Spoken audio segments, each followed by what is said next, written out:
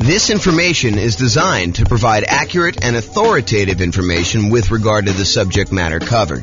It is offered with the understanding that the presenters are not engaged in rendering legal, accounting, or other professional services. If legal advice or other expert advice is required, the services of a competent professional should be sought.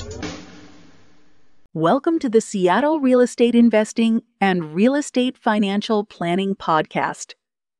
Learn all about investing in real estate in Seattle, Washington, with a combination of real estate financial planning and modeling with numbers specific to Seattle, plus syndicated, more generalized recordings of live and pre-recorded real estate investing classes, not all of them specific to Seattle.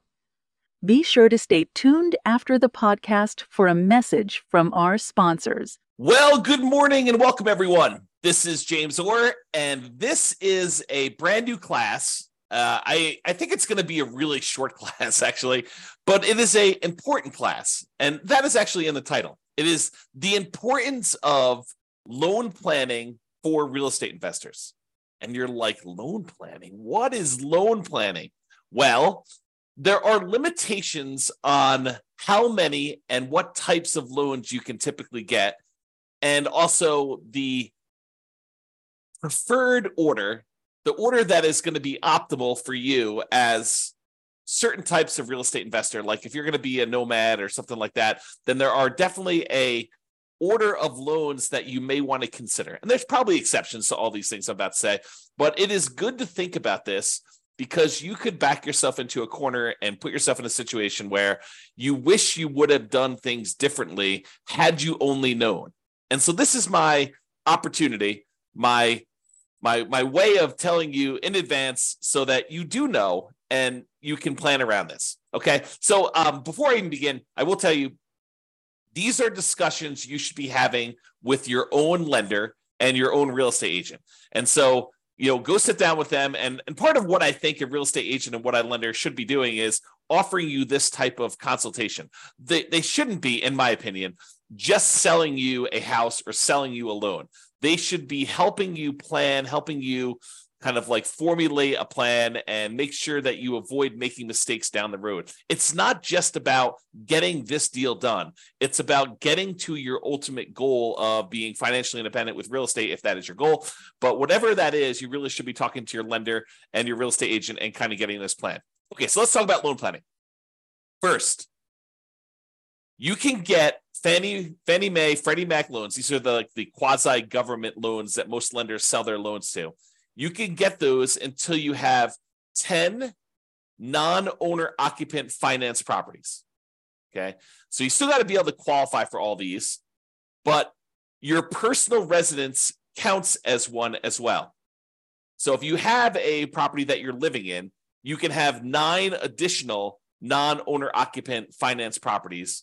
And then they're going to cut you off from getting additional non-owner occupant investor finance properties from Fannie Mae, Freddie Mac. So that's sort of the rule, is that 10 finance properties. Now, we said that your personal residence counts as one. Any portfolio loans and any other loans you have on like single family homes, condos, townhomes, duplexes, triplexes, fourplexes, any loans you have on 1 to 4 units, they do count against your 10 too, even if they are adjustable rate mortgages and balloons. So adjustable rate mortgages, the interest rate on those loans varies. Sometimes they'll be fixed for 5 years and then they vary each year after that. Sometimes they'll be fixed for 3 years and they vary after that. Sometimes they'll be fixed for 7 years, whatever they are. So all of those would count towards your 10. And any balloons. Balloon is like you have a loan and maybe the payments are based on it lasting for 30 years, but there is a balloon at 10 years, which means that you need to either refinance or sell the property or pay off the loan at the 10-year point in order to be able to continue with that property. Otherwise, the loan is going to be called due and they're going to foreclose if you don't actually pay it. So really those loans, the portfolio loans, any 1 to 4 unit loans, they do count against your 10. So like what if you're buying properties as an owner occupant, like a nomad, moving into the property, living there for at least a year, and then converting those to a rental property and then repeating those properties. And maybe you've done that 5 times so that you have 5 properties and you're about to move into your 6th. Well, all of those would count towards your 10 in total. So realize that all of those loans do count towards your 10. Now, you can get more than 10 if you're buying another owner-occupant property. So let's say you decided you're going to go buy, 10 investment properties. You have a inheritance from mom and dad or your rich uncle, and they actually allow you to go and they give you enough money so that you're allowed to go and buy 10 properties. You've got enough down payments for 10. Are you then, and you get 10 Fannie Mae, Freddie Mac sort of loans where you're putting 20% down, 25% down in order to buy those. Can you go buy an 11th property with some type of Fannie, Freddie, 30-year fixed rate financing type of loan? And the answer is yes, you can, but only if that 11th property is an owner-occupant property. You can buy more than 10, but it has to be an owner-occupant property. So you need to be able to think this through about like how many loans you're going to get and what type of loans you want to get. So if you go and you do, and by the way, it's not just number 11. You can do number 15 as an owner-occupant. There's no limit to the number of owner-occupant loans you can get. And you can convert the previous ones you had to investment properties, but you can't initiate a new loan as a non-owner occupant. You cannot get a new finance property as an investment property beyond loan 10. And that's really what we're talking about. So there's really no hard cap on the number of nomad properties that you can do. Now, you still have to qualify for all these, right? Like you still need to have your debt to income ratio. You still need to have the reserves for that. You still need to be able to qualify with your credit score. But there's no limitation on the number of loans you can get that. So why are we even making such a big deal out of all this stuff? Like I went and I told you that there's this 10 number and like it's important for you to think about, but like what is the big deal? Why are we so concerned about these Fannie Mae, Freddie Mac type loans? Well, one of the reasons we're so concerned about them is they are the 30-year fixed rate loans that you could typically get.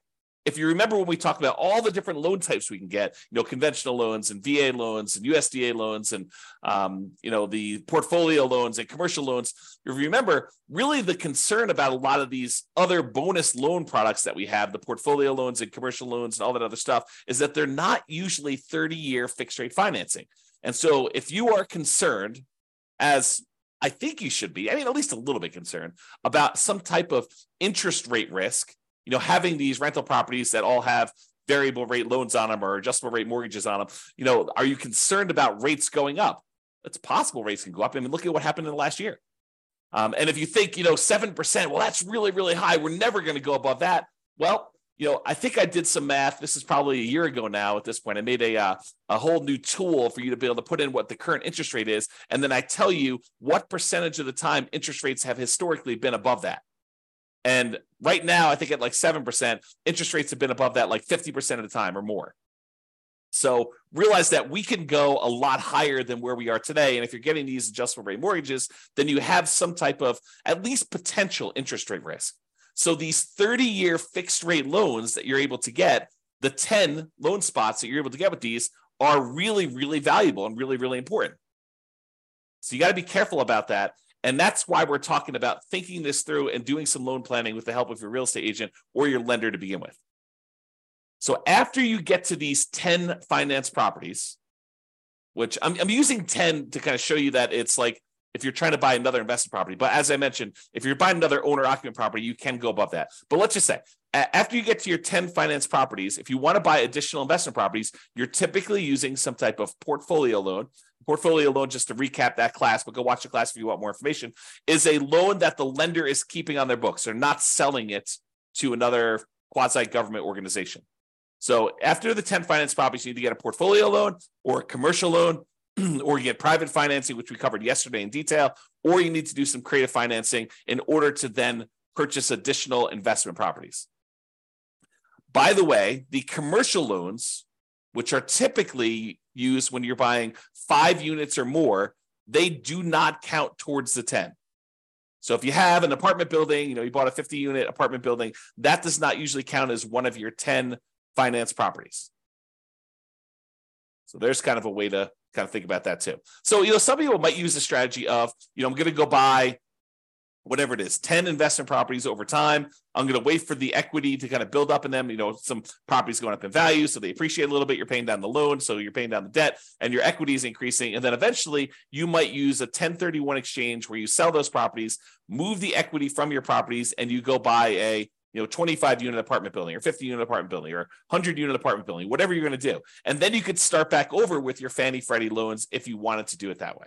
That is a strategy to do. But it's important for you to think through, what will my situation look like? What will my number of properties and what loans will I have on them? And what will my cash flow be? I mean, like, you're thinking about this whole kind of like process, your vision of what it will look like when you are financially independent. And then you're saying, okay, based on that, how am I going to get there with the loans I have? Which ones of these are going to be my 30-year fixed rate financing loans? Which ones I'm planning to hold long term? And I want to have those really good low interest rate, fixed rate financing loans in place. And which ones am I going to use just as kind of like short term rocket boosters to get this really amplified return in the beginning, return on equity in the beginning, and then eventually you're going to sell those off, 1, 2, 3, 4, 5, 10 years in the future, and utilize that equity to maybe either invest in something else or pay off the existing properties you have or whatever you're going to do there. So understanding what gets you to financial independence and what that looks like for you is important. And then sitting down and figuring out which loans are going to go with which properties is what we're talking about. Loan planning. How you're going to get those loans and which ones are going to be there and what will look like at the end.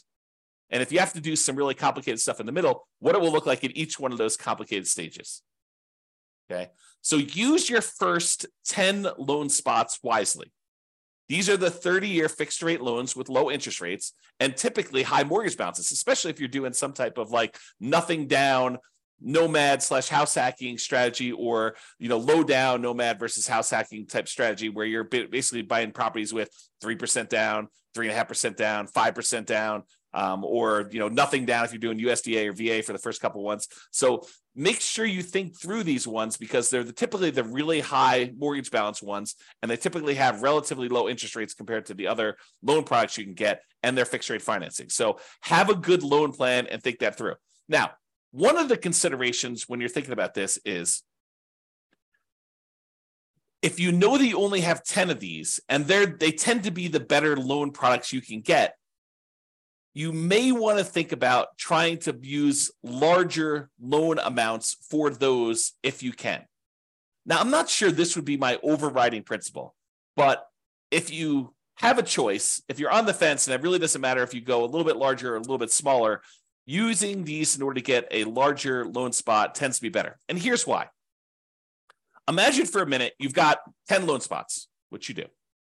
And you could use those loan spots to go buy 10 $100,000 properties today, or you could use those loan spots to go buy 10 $300,000 properties today. If you fast forward into the future and you bought the 10 $100,000 properties and they eventually get paid off, and sure, they're appreciating and stuff like that, but we're going to assume that we're talking about in today's dollars what they're worth. Once they're paid off, you have 10 $100,000 free and clear properties, which is about $1 million worth of property. However, you got 10 $300,000 loan spots. Now you have 10 free and clear, paid off $300,000 properties, or about $3 million in net worth. Which would you rather have?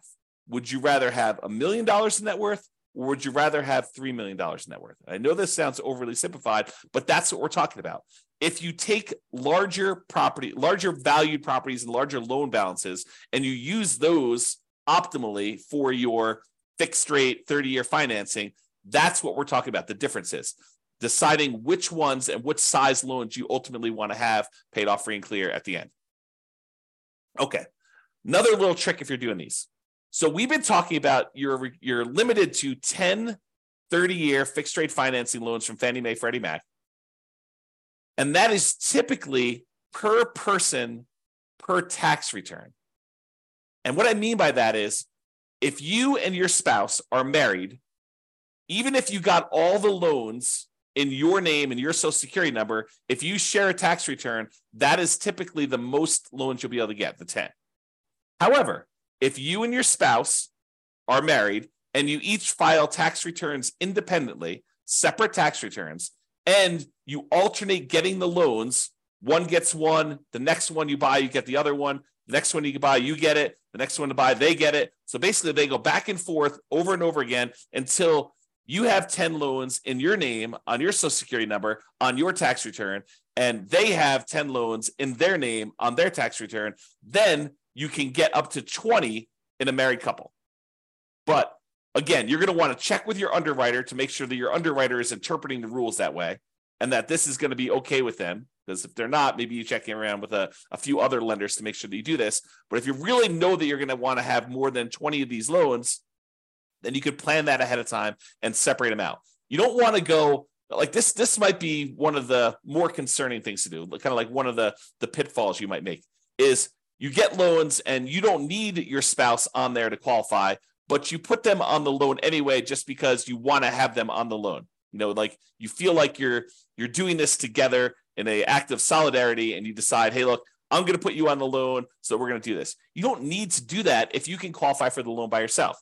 Now, you could talk to an attorney to make sure that your estate plan is set up such that if you pass away or they pass away, that you're set up correctly. But you don't need to be putting everybody on the loan at the same time. Just take that into account if you're going to be close. Now, if you're in a marketplace where you're like, hey, look, we're talking about, I like my marketplace right here. We have $500,000 properties. That's about the price of properties that you're buying for single family homes.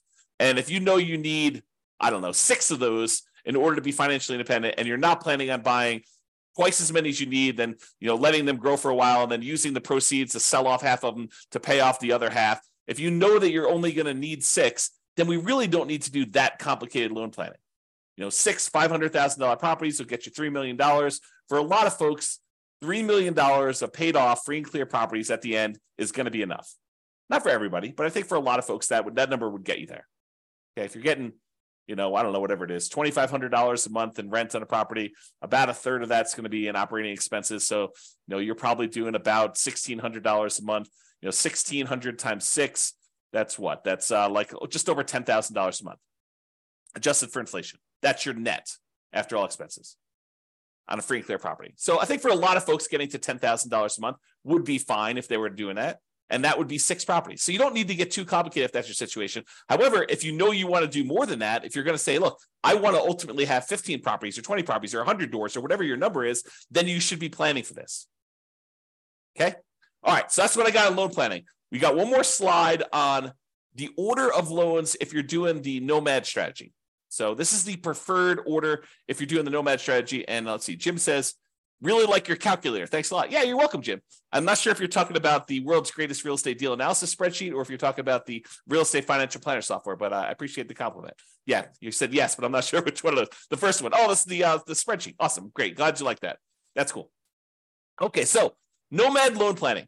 So this is the preferred order if you have the ability to do this preferred order. And sometimes you don't. Like, for example, I'm going to recommend if you have the ability to get a VA loan, that's the one I'd recommend you get first. What if you don't have VA eligibility? What if you're not a veteran and you didn't serve in the military? You could consider joining the military and serving and getting that benefit. Or you could just say, hey, look, I don't have VA benefit. I'm going to move on to the next one. That's what I think you should do. So here's my preferred order for doing the nomad real estate strategy with loans. Okay. So if you can, buy a multifamily property, a duplex, triplex, or fourplex with a VA loan. That's a nothing down loan program that you can buy single family homes with, condos, townhomes. Plus, in addition, you could buy a duplex, triplex, or fourplex as long as you move into one of the units. So if you're doing the nomad strategy where you're moving into a property, you're living there for a year or more, and then you're converting that property to a rental, my first loan, the first property you should buy in an ideal world, and I will tell you, it rarely works out that you're able to do this in an ideal world, but I'll talk about that here in a second. So in the ideal world, you do the VA loan first and you buy a fourplex. What if you can't find a fourplex in a reasonable amount of time where the numbers work or that you have, enough of reserves or enough of your VA benefit in order to be able to get that? Well, then think about a triplex. Well, you can't find a triplex. Think about a duplex. Can't do that. Okay, but think about a single family home. Okay, so kind of like move down the line based on what you can find in a reasonable amount of time with the stuff you've got. Then, once you've got your VA property, you live there for a year or however long it takes you to save up 3.5% down in order to get the next property. And then the next one you should move from your multifamily VA property to a multifamily FHA loan. FHA is a 3.5% down loan program. You can buy single family homes, condos, townhomes, and additionally, you could buy duplexes, triplexes, and fourplexes as long as you move into one of the units. So you could do this 3.5% down FHA loan on those properties. Now, why do we do multifamily to multifamily? Because most underwriters are going to give you pushback if you try to move from a condo or a townhome or a single family home into a duplex, triplex, or fourplex. they're going to scratch their head and they may deny you the loan saying, it doesn't make sense. I don't believe that you're going to move into a property. Why would anyone in their right mind move from a really nice single family home into a fourplex? So they may tell you, we don't believe you. We're not going to approve you for that loan. So you may find an underwriter who's willing to make that exception. And as far as I know, there's no hard rule about that. But most underwriters are going to give you pushback if you try to move from a single family home, condo, or townhome into some type of multifamily property. So what we do is we start with the multifamily property and we continue to move from one multifamily property to another because that's not a stretch. Moving from a fourplex into another fourplex, not a big deal. Moving from a duplex into a threeplex or a fourplex, probably not a big deal for most underwriters. So just be aware that we try to do these multifamily properties first, and then we move on to the single family homes. So to recap so far, some type of VA loan, nothing down loan program, ideally a multifamily property with that. Fourplex, threeplex, twoplex. You can't do 5 or above. You can't do those types of loans with VA or FHA. Those are considered commercial loans, and you don't move into those. But for the fourplex, triplex, or duplex, you can do those. If you have to do a single family home, condo, or townhome, then do what you have to do. But if you can, we probably prefer a duplex, triplex, or fourplex. This is part of that loan planning, getting the big loans up front for these long-term fixed rate financing, right? So multifamily VA first, duplex, triplex, fourplex, then do a multifamily FHA next, duplex, triplex, fourplex ideally. If you have to do single family home, condo, or townhome, do that. Then after we get through those, then we move on to conventional financing, or in some really rare exceptions, if you've lived in the FHA loan long enough or the property values have gone up fast enough, sometimes you can refinance the FHA loan into a conventional loan, then do another FHA loan as well. So sometimes you can only usually have one FHA loan at a time. So sometimes when you have enough equity, you get 20% of equity, maybe you bought it at a big discount or some combination, you bought it at a discount, property values have gone up, you paid down on the loan, and now you're looking at 20% of equity in that property or 25% of equity in that property. You might be able to refinance out into a conventional loan. Then you freed up your FHA loan spot again, and you could repeat the process and buy another property with FHA. It's unusual to be able to do that. And similarly, I didn't mention this, but I probably should have. Similarly, the VA loan is not limited to one loan. It's limited to a certain dollar amount. So you have a certain dollar amount of benefit. And so if you're under that benefit that you could use, sometimes you could use that benefit again and buy a second property with the VA loan as long as your benefit there. Go talk to your lender to find out what the benefit amount is and how that works in your local marketplace. They'll explain it to you. Okay. So VA loan, FHA loan, conventional loan, and then we're typically using the conventional loan with either 3% down for the first one, which is really hard to do once you have multiple properties, or more likely you're going to do 5% down conventional loan products, and you're going to buy as many of these as you want because there's no limit to the 10 you can do. Like when you're doing owner occupant, you can go above 10. If you're doing non-owner occupant, if you were going to try to put 20%, 15% down with PMI or 20% down and buy these and not move into them, you would be limited to 10. And the FHA and the VA loans that you already have would count toward those 10. Okay. So that's why we do it in that order. Now, owner occupant financing, what we've been talking about, moving into properties, you must move in. Now, there are some people that are going to listen to this. And they're going to be like, James, I'm going to improve on your nomad strategy. I'm going to kind of tweak it a little bit. And what I'm going to do is I'm going to tell them I'm moving in. But then after I close, there's going to be something that happens to me where I'm not going to be able to move in. I changed my mind, or, I decided to get married and I'm moving in with my girlfriend and we're going to share a property then. So I technically am not going to have to move into the property. And that's how I'm going to speed it up. I'm basically I'm going to tell them I'm getting an owner occupant property. I'm going to get an owner occupant loan, but then I'm going to either move in for a really short period of time, like a week, or I'm not going to move in at all. And I'm going to sort of trick the system because I know that I could do this. What you're talking about doing, it's called loan fraud, and you can go to prison for it, okay? It's occupancy fraud. It's a type of loan fraud, and yes, lenders do check. When I teach this class and I talk about this live with other people, we have a lot of people in the room that are doing the nomad strategy where they're moving into properties.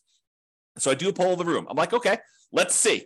So of the people here that have done this nomad strategy where they've got an owner-occupant loan, they moved into the property, and they're living there for the first year, how many have had a lender come and check to make sure that you're living in the property? And like half the room's hands go up. Yep, they do check. So if you think you're going to sort of pull a fast one on the lender, first of all, why would you do that? You've got a partner in a lender who's going to loan you, 95% or 96.5% if you're doing an FHA loan, or 100% if you're doing a VA loan. You've got a partner who's willing to loan you literally millions of dollars to do this strategy to help you become like financially independent and rich. And what you want to do, your first instinct is, let's screw them over. What are you thinking? You've got a partner who's willing to give you these 95% of the money in order to do these deals, or in some cases 100% of the money to these deals, and your instinct is, let's screw my partner over? That's horrible. So don't do that. Follow the rules, do it right, and just be successful doing it.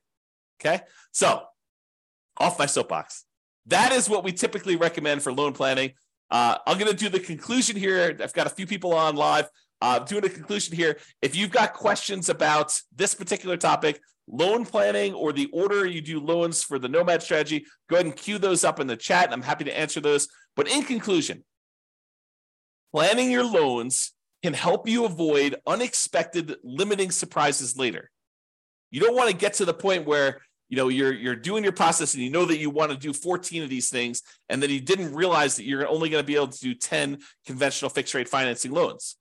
You want to plan for that, taking a few minutes up front. And we're not talking about spending days doing this, right? Like, this is a meeting with the lender, like once a year, maybe, in order to make sure that, you're on track for the type of loans, and make sure that any policies didn't change or any programs didn't change or whatever you're doing. But taking a few minutes up front to discuss this with your lender, and maybe to a lesser degree, your real estate agent, because your real estate agent may have some more insight or different insight than your lender have. This could save you a lot of money, a lot of frustration, and a lot of heartache later. And so that's why we do a very short segment on this. And that's why we make a big deal and explain to you what is going on and why there's limitations there. So lay out your plan, or if you're unwilling or unable to do that, at least utilize the general best practices that we've outlined in this presentation.